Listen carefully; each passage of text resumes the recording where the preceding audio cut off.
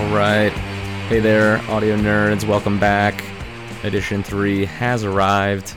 And for those of you who are new, Audio First is an ongoing series looking at audio, AirPods, voice, music, and everything in between that. And there's also some big news this week. Your humble narrator here has invested in some new audio hardware, some new microphones.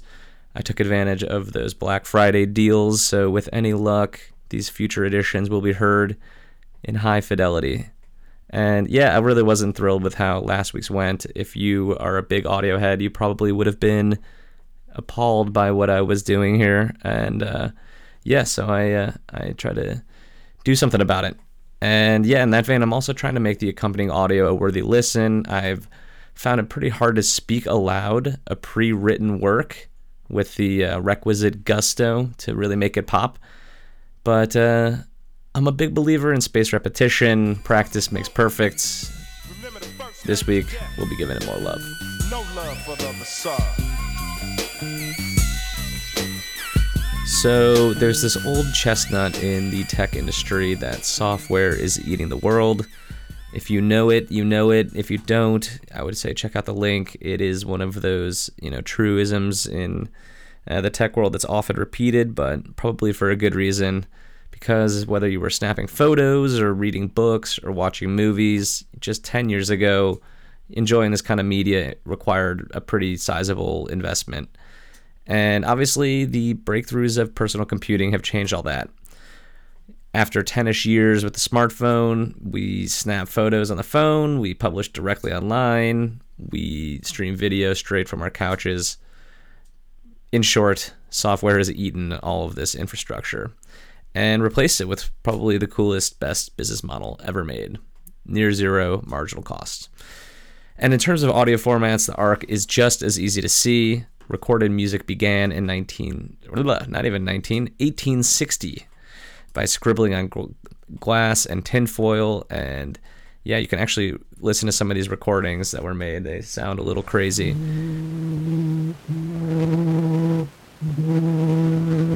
So that is the earliest recording of a human singing, and it's downright terrifying, isn't it? But yeah, broadly speaking, pretty much everything around the consumption of music has turned into a software game. We're not spinning wax cylinders or really even much vinyl anymore.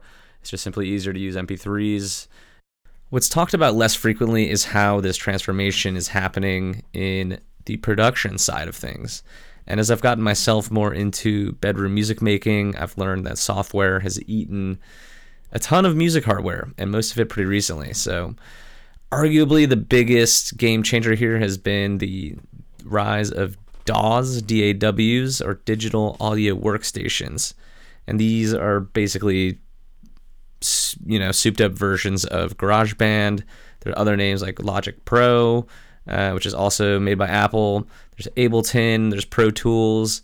These are record industry quality pieces of software that you can get. But the real innovation here was that DAWs took all these little buttons and doodads that you would see in a recording studio soundboard and made them available to anybody with a laptop. So now any old artist could edit, mix, add effects, all this with far less hassle. And this whole idea was, pretty niche commercial software well into the 2000s. I looked it up. GarageBand's first release was in 2004. Now it's everywhere, obviously. And that same kind of explosion in the tools available, the same happened with instruments. So if you can't afford a $5,000 Mellotron, that early synthesizer that you might know from Strawberry Fields Forever,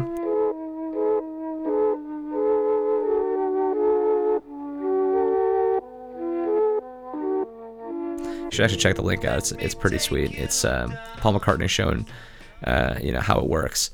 But yeah, you can buy now, instead of that, you can get a software plugin, and it'll turn your USB piano, which are usually not even $100, or even your computer keyboard if you want. You can just start clacking around on it, and you'll have the exact same sounds without a moving van required. So Your favorite tunes these days are made with a mix of traditional instruments alongside tons of software-based ones, and there's even marketplaces that exist to, trade those instruments and samples, and basically a whole side economy. There's a great NPR piece you should even check out that's linked.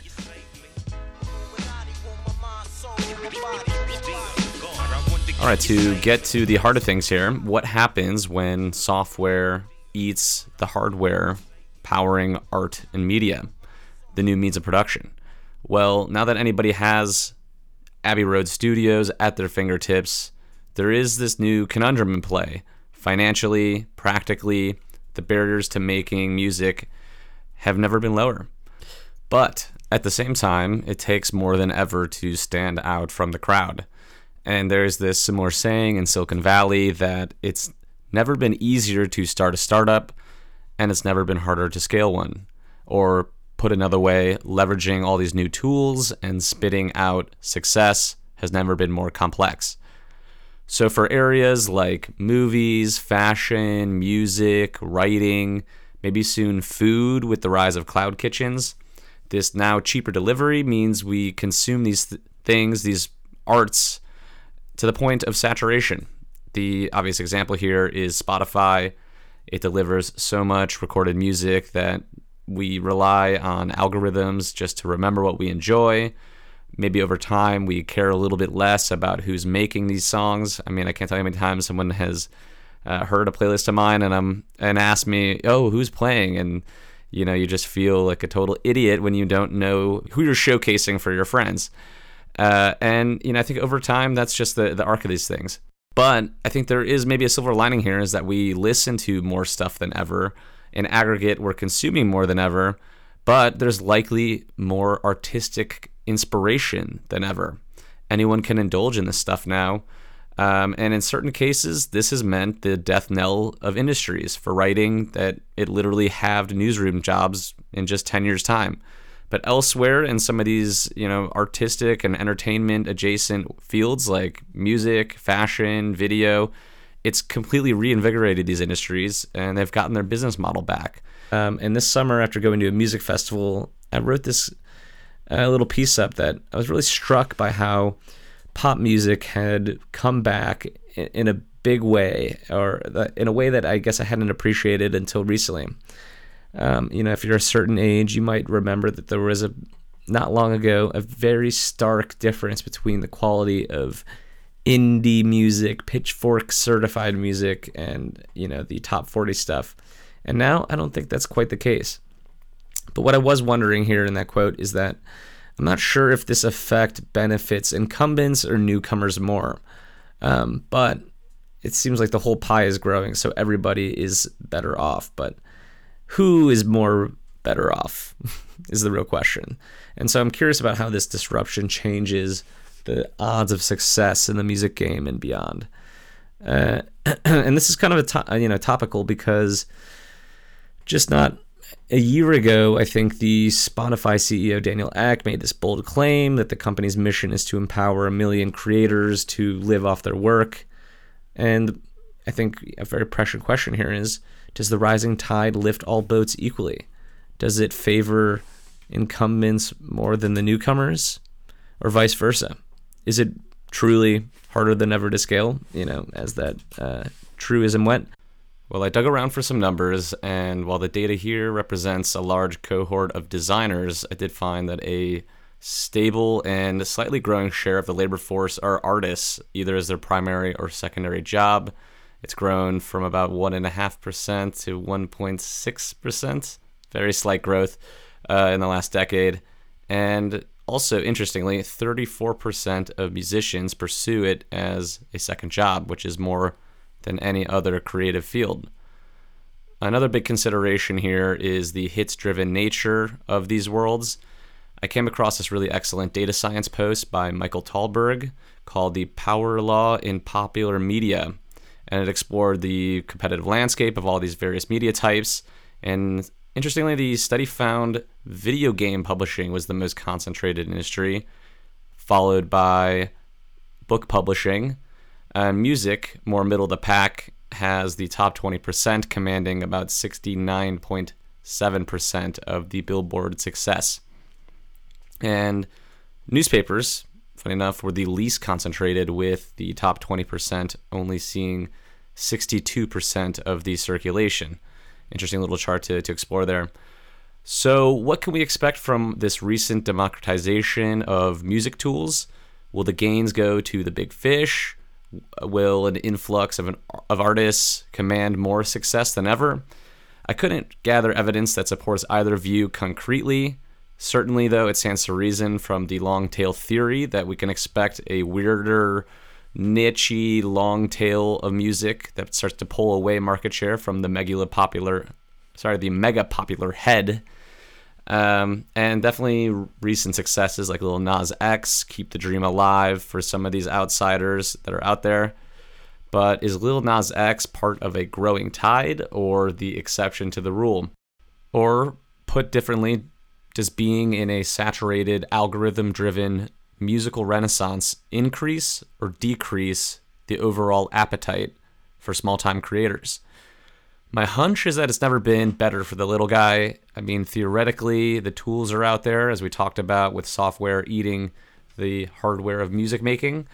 And in theory, the gatekeepers are also less powerful than ever. But what's happening in actuality is not so clear-cut. And it may simply be that we prefer a relatively fixed ratio of hits to weird music in our lives. As that data scientist Michael Talberg wrote, what is it about media that results in this concentration of success? In our networked world, people can recommend books, movies, games to each other. These titles will get more reviews, more shelf space, and ultimately more attention. In this way, success breeds success. It's a virtuous cycle, a positive feedback loop. The popularity of one work takes attention away from the others. It crowds out other media, just as giant trees crowd out smaller plants. This process is called preferential attachment, and it is at the heart of every power law. So is our shared attention for music, especially new music, finite? Is it expanding? Is there a natural equilibrium of hits to the weirder stuff, the niche music, the long tail? Well, as a once-in-a-while DJ myself, there's always that tension of giving people the hits versus introducing something riskier they're not 100% certain to like. There's an adage among DJs too, and it goes, people want two types of music: songs they've heard before and songs they've heard before. And wrapping this up, this was a long one, I know. Liner notes. So some holiday must-haves: the AirPod carrying strap. That's some fun for the whole family right there. The first ever Spotify Awards were announced, and they were announced to be held in Mexico City, which is apparently the world's capital of music streaming. Apple clapped back pretty quickly with its own event, and funny enough, it also clapped back with its own version of Spotify Wrapped a day later. I guess a lot of people were lonely after seeing all their friends who were on Spotify sharing that, so good on them. And let's see, Travis Scott's Jack Boys coming soon, hopefully by end of the year. How UK garage producer Burial inspired Lana Wachowski. Grimes interviewing Lana Del Rey. A case for Tame Impala as Artist of the Decade. Definitely a little personal bias of mine there. If you enjoyed this newsletter, forward it to a friend. If you didn't, forward it to an enemy. Stay tuned and keep it locked. And one last PS, the market map is en route. Maybe more of a Christmas surprise than a Thanksgiving treat. But yeah, Hofstadter's Law in action. Please do send on any startups that you think should be included. It's in the works. And till next week, talk to you then.